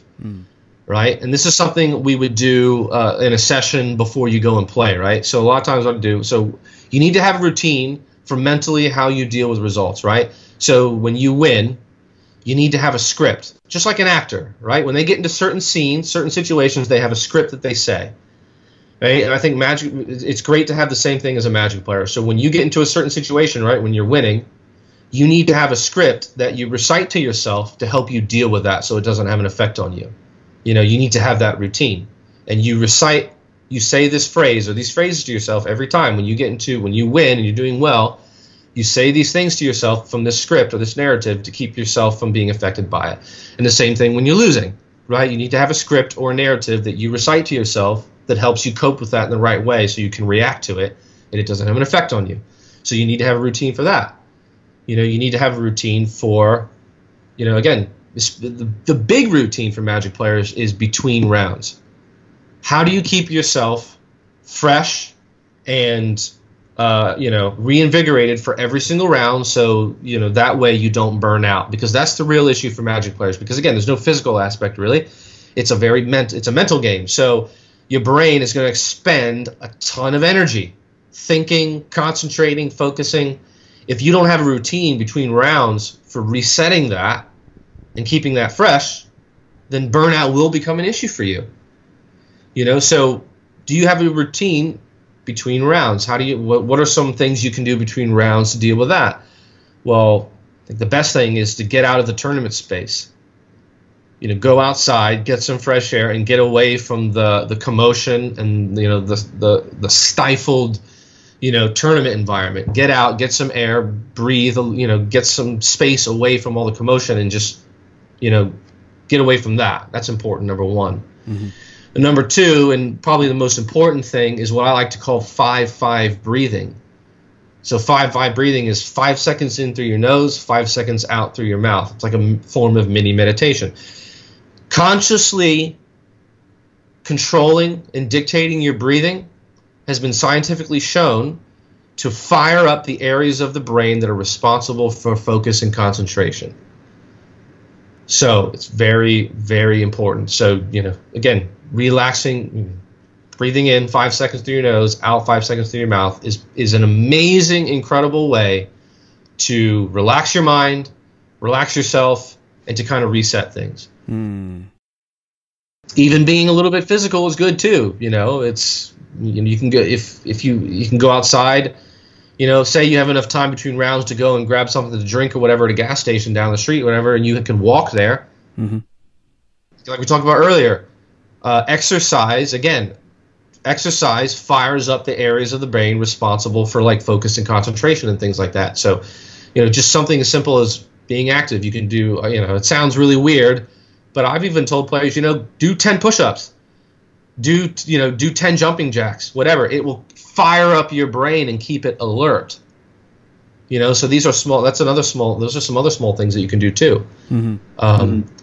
But having these routines between rounds to keep yourself, from being burnt out later on is very, very important, I think. So that way you can sustain yourself over these long tournaments. And then you need to have a routine for mentally recovering from tournaments as well. So if a tournament doesn't go well at all, say you have a terrible tournament. Story of my life. You need to have a routine for how you're going to react to that. Same thing with if you do really well. Say you have a really successful tournament.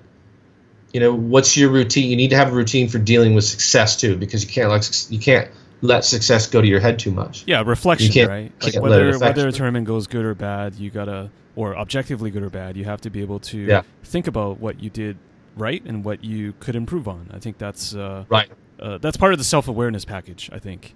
Yes, definitely. Self-evaluation and things like that, definitely. So, yeah, I know that's kind of a long runaround to your question, but routines are definitely very important, and formulating rituals for mental preparation for competition, rituals for mid-tournament, like I said, to avoid burnout, to avoid results affecting you, things like that. And then also having rituals for mentally recovering from tournaments so that results don't affect you in the wrong way is important too. So those are the 3 different ways rituals are important, especially for and specifically for Magic players. Hopefully that answers your question.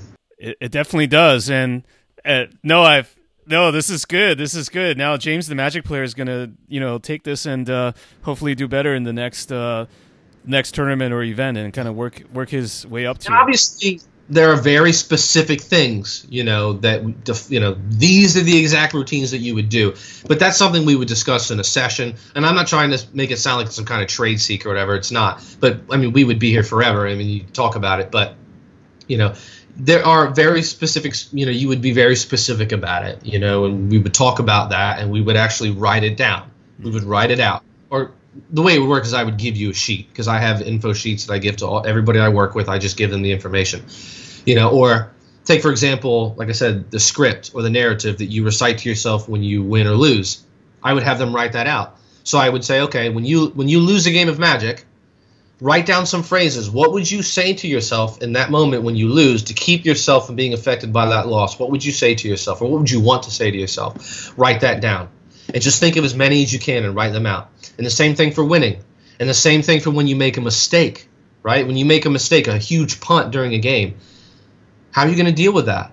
You need to have a script. You can't just leave that to chance. Have a script that you can just go to like clockwork and say, right, when you make a mistake, this phrase, you just say it to yourself and it gets you over that mistake right away. It's all about that preparation, right? It's all about exactly having a counter, having a response, having the will. Yeah. No pun intended.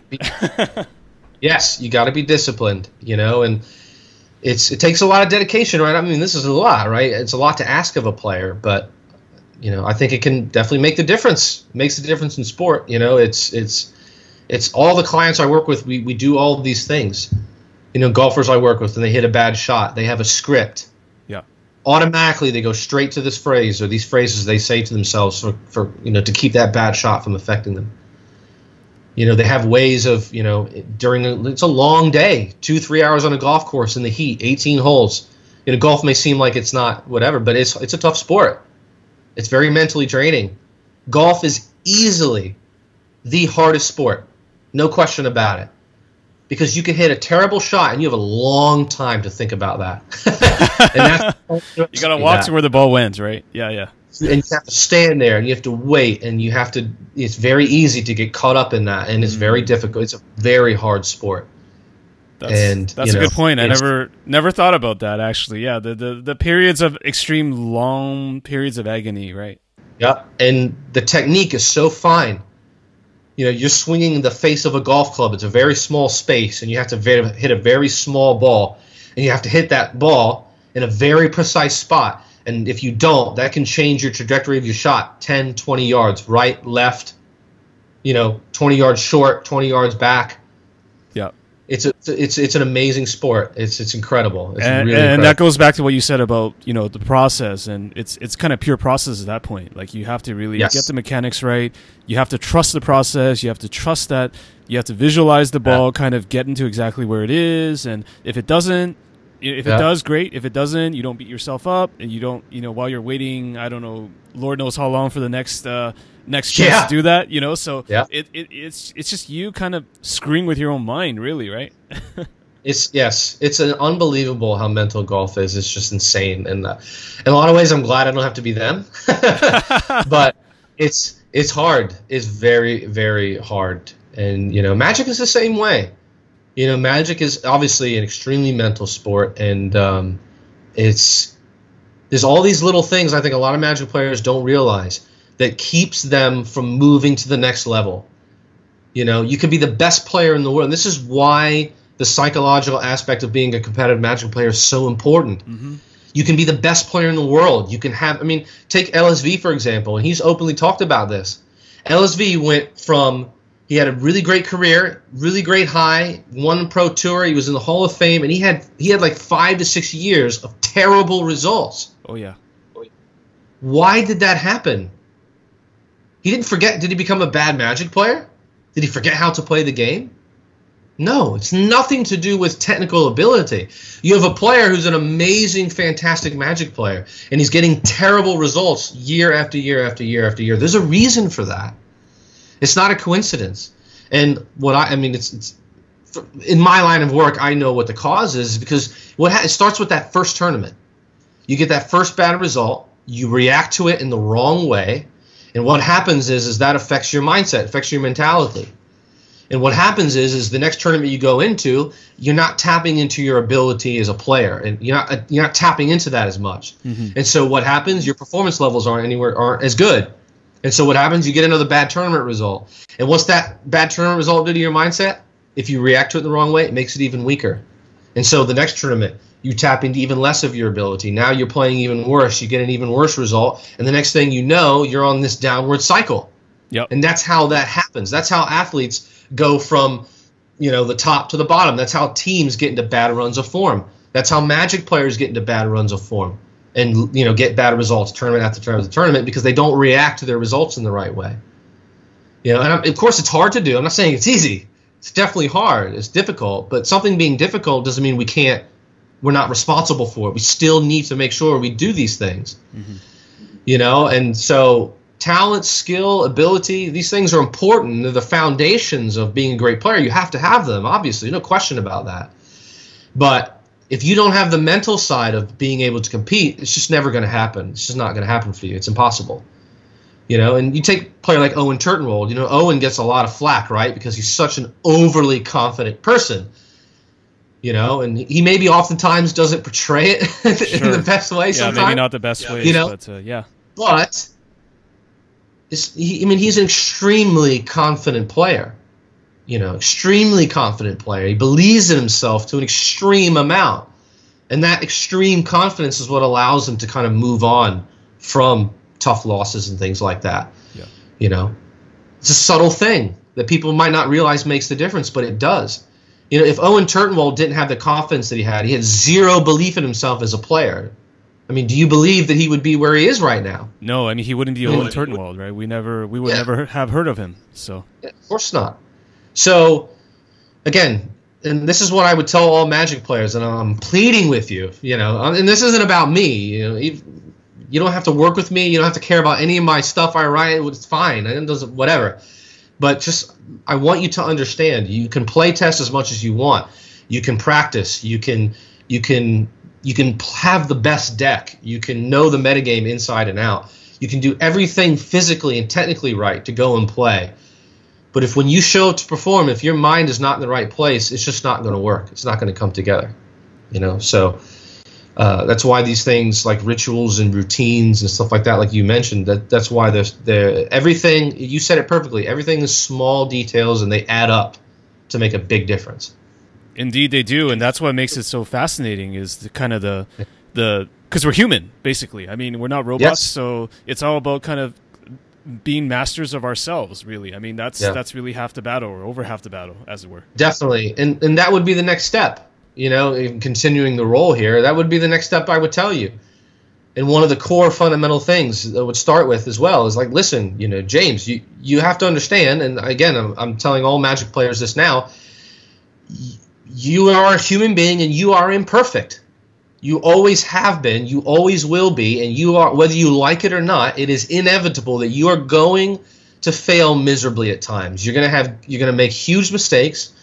You're going to have games where you play terribly. You're going to have tournaments where you get awful results. It's just an inevitable part of the process. And if you want to become a great Magic player, if you want to become a great athlete, whatever, you have to genuinely accept that.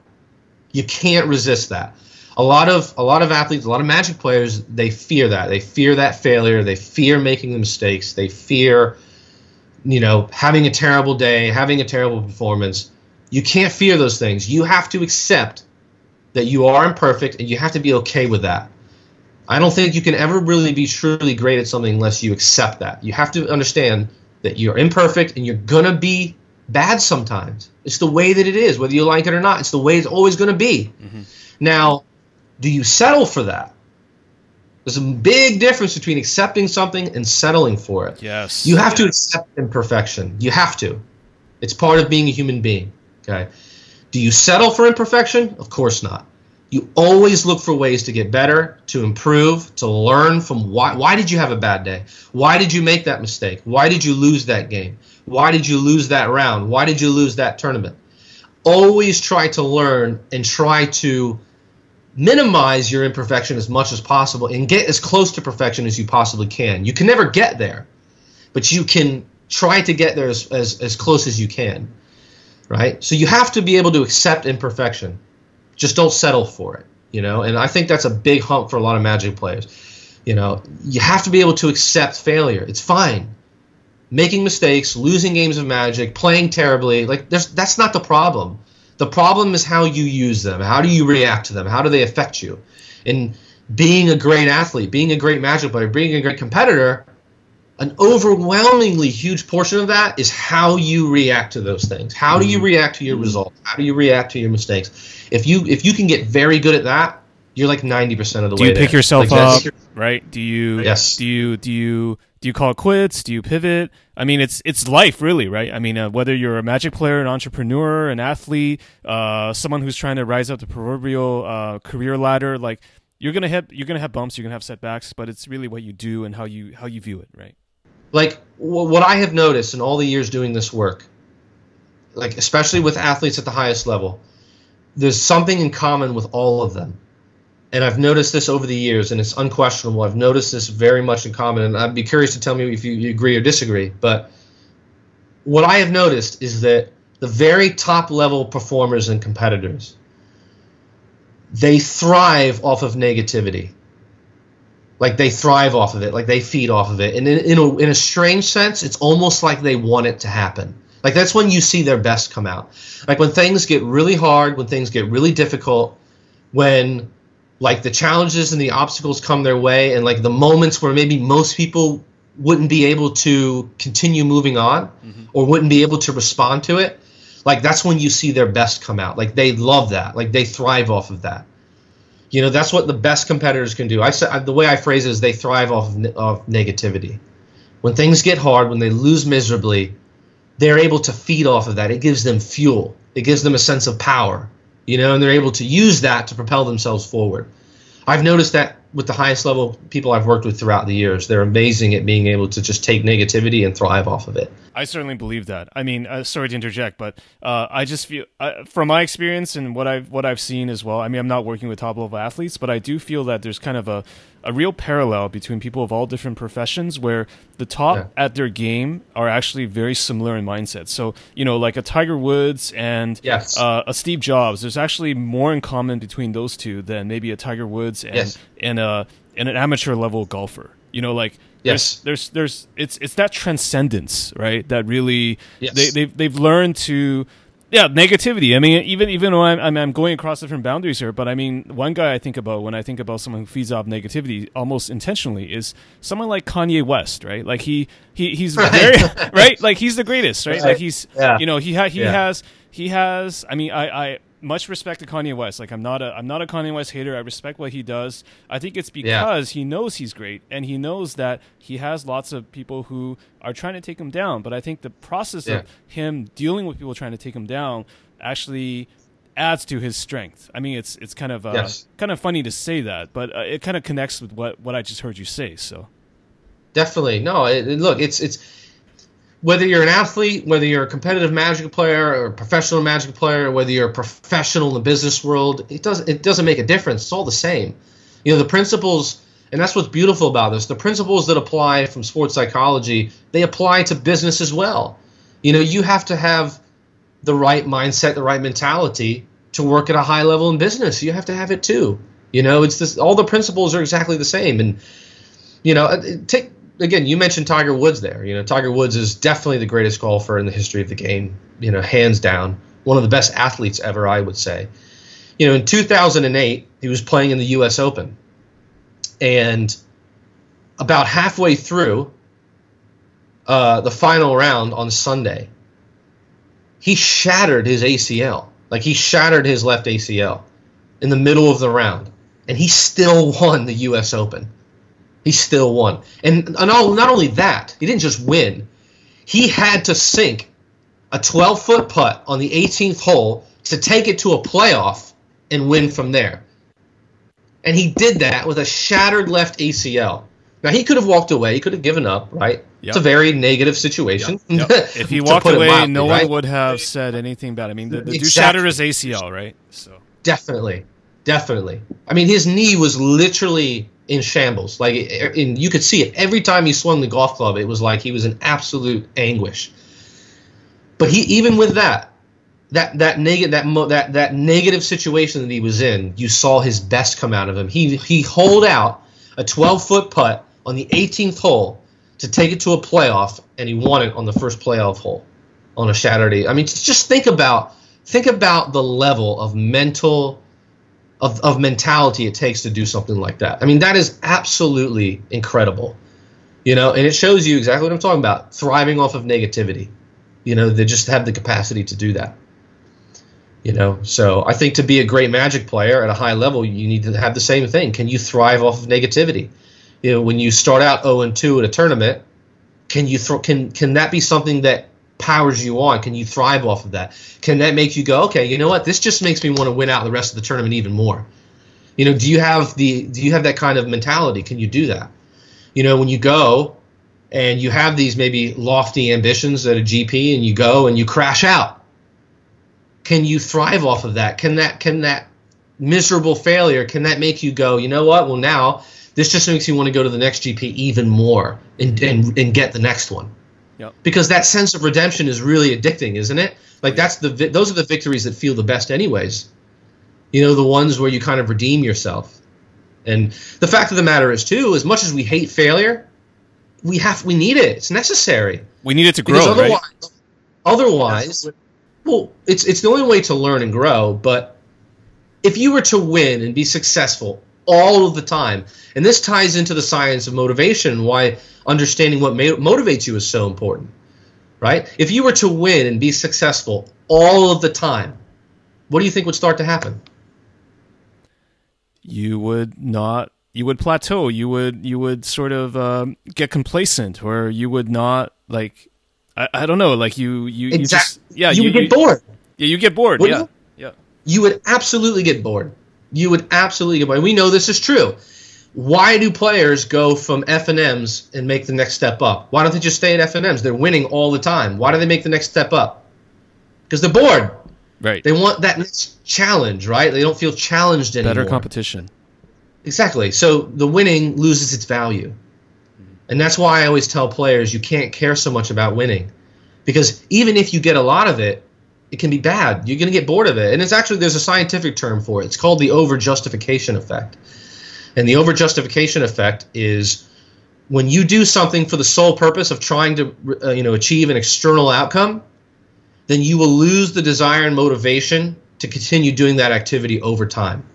And that's if you don't get the result, which makes sense, right? You try and you try and you try and you're not getting the result you want. You lose the motivation to keep going. It makes sense. But what they found is it's overwhelmed. It's also true even if you get the result.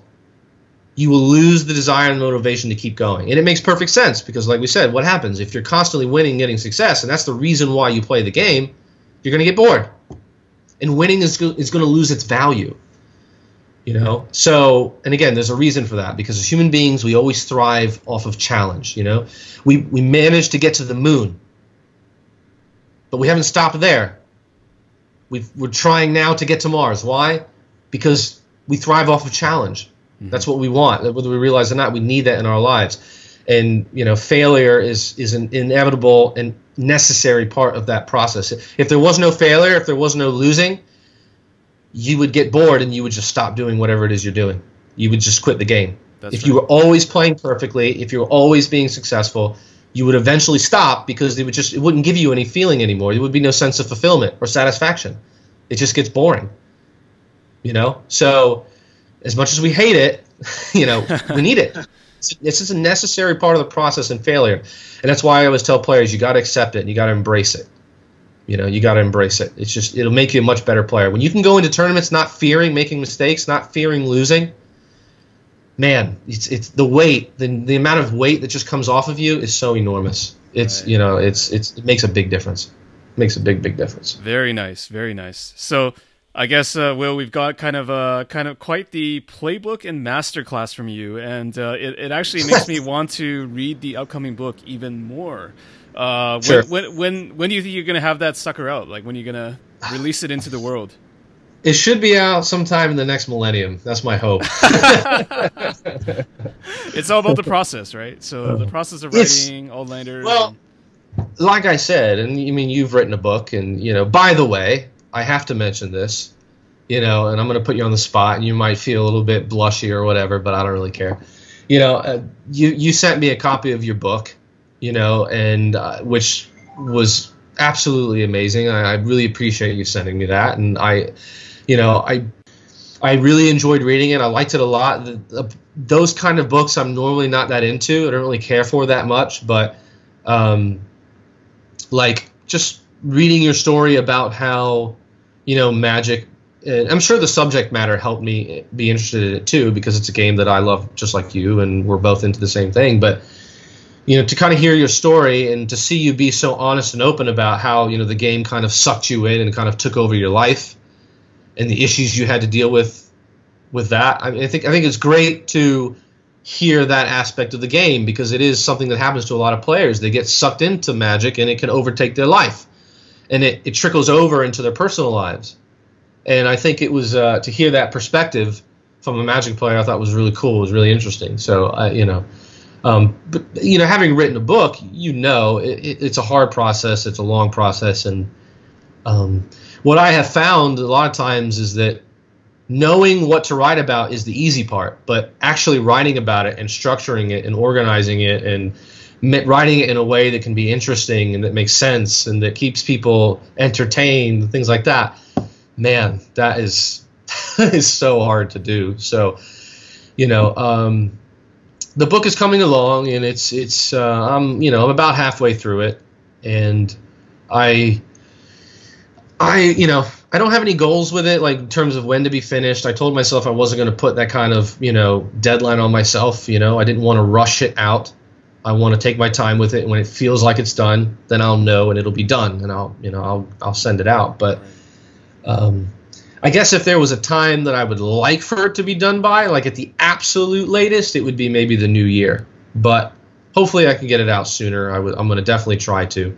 And just it'll be done when it'll be done. That's really kind of the approach I've taken. I write every day, and sometimes it's a lot, sometimes it's a little bit, but I make sure to write every day, and when it'll be done, we'll just have to see. But I'm excited for it, and I think it hopefully you never know, right? But hopefully it will. I've always envisioned it being the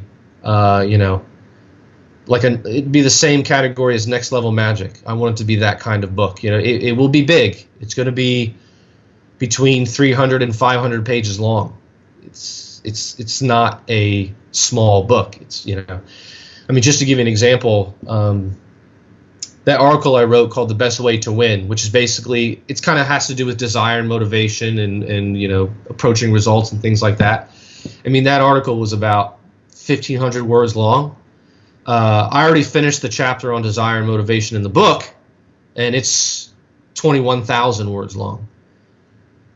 So it's 50 pages long. It's very detailed. I go into very deep detail with each of the topics, and there's 10 different chapters. Well, I call them lessons. Mm-hmm. So lesson number 1 is about mindset and mentality, and how the mind affects performance, and why you need to understand that as a Magic player. Lesson number 2 talks about confidence and self-belief, how you can build confidence, the right kind of confidence, as a Magic player, and how to sustain it and keep it, things like that. And like I said in the beginning of the podcast, I see it as the textbook for how to become a very mentally strong, competitive Magic player.